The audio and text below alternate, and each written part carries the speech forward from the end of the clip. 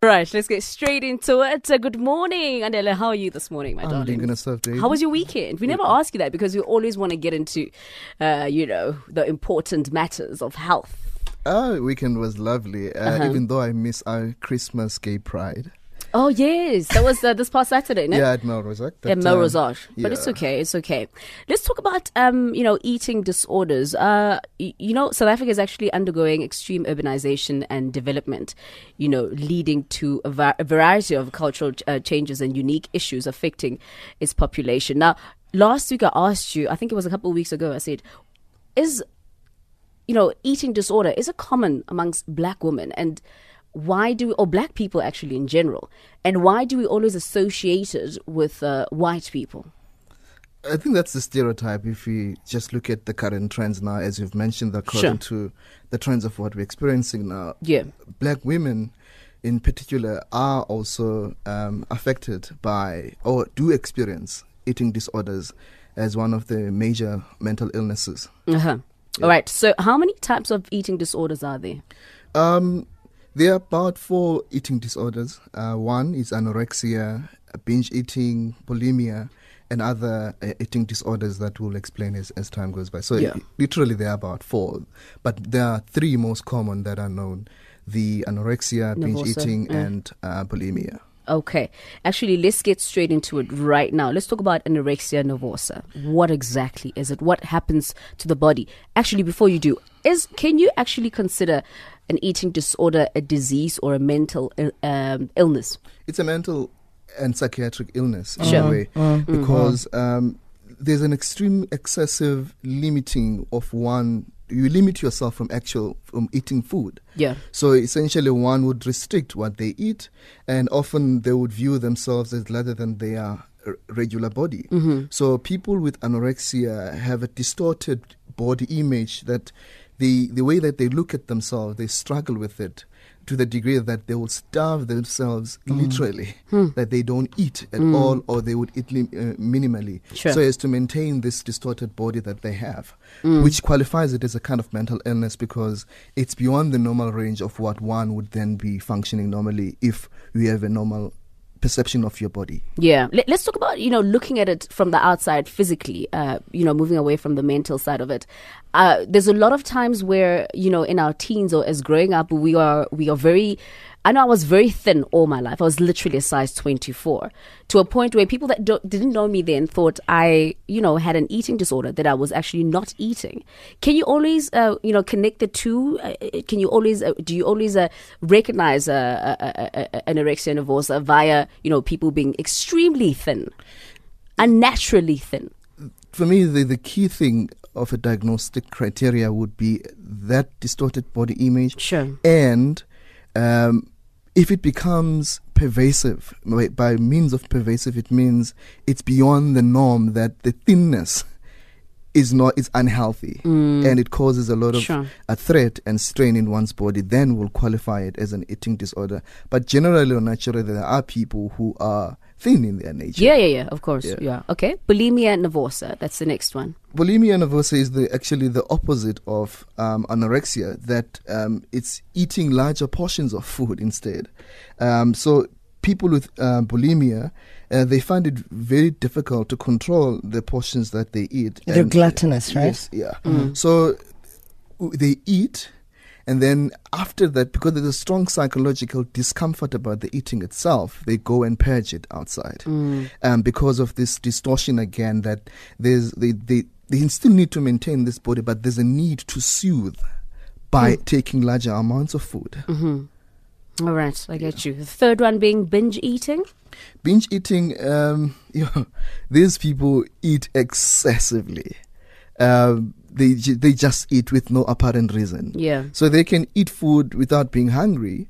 They could have a strong psychological undertone or something that makes them emotionally discomforted, but then now they will take food as a matter of a soothing coping mechanism.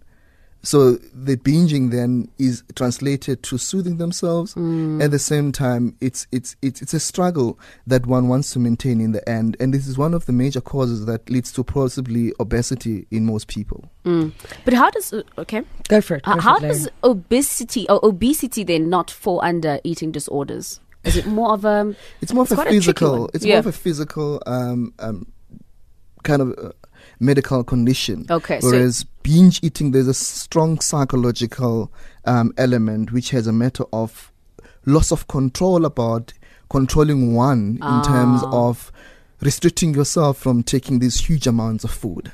Okay. Yes. All right. Do you? I am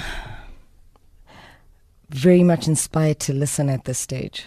I honestly don't have questions because the one greatest question I would have had is, at which point must somebody be so, especially where anorexia is concerned, at which point must somebody be so broken in their self-image, of themselves, their view of of their self-image to themselves, that they would damage themselves further to the point of being so scrawny and detrimental to your health?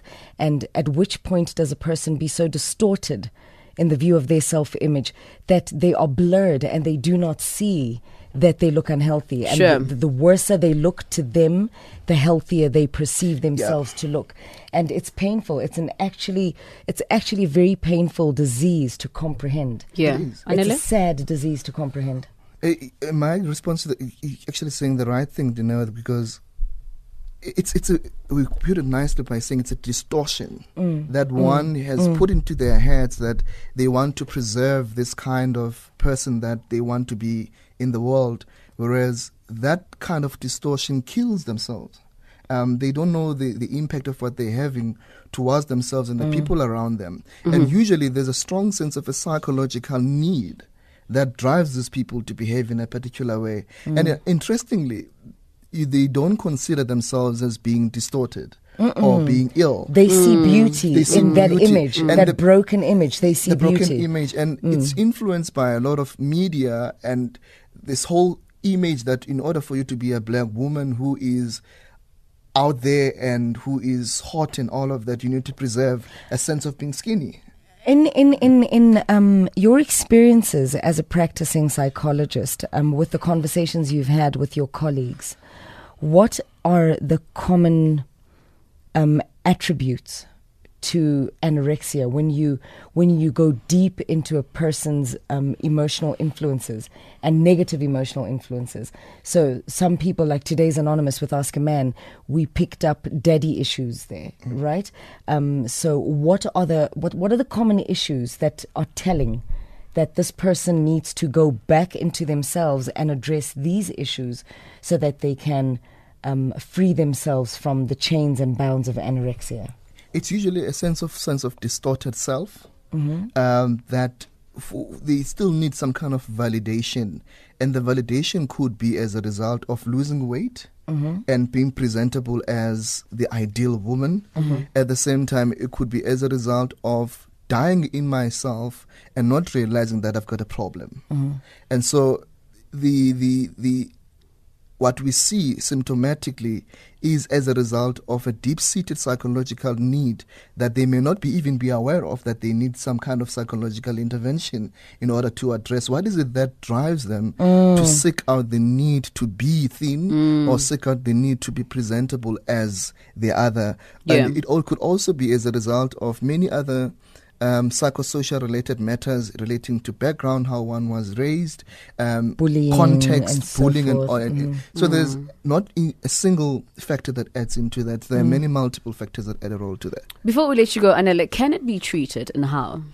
It can be treated both psychiatrically and psychologically. Sure. The psychiatrist will deal with the medical or psychiatric aspects of that, but I'm of the firm belief that in situations or mental disorders, particularly that those that have a strong undertone of deep-seated psychological unconscious processes, that therapy is number one to help the person understand, not to treat the symptom, but to understand the actual psychological factors that the client might not be aware of. But the therapist will be able to say, are you aware of that these are the possible reasons that may be adding a factor into a particular behavior?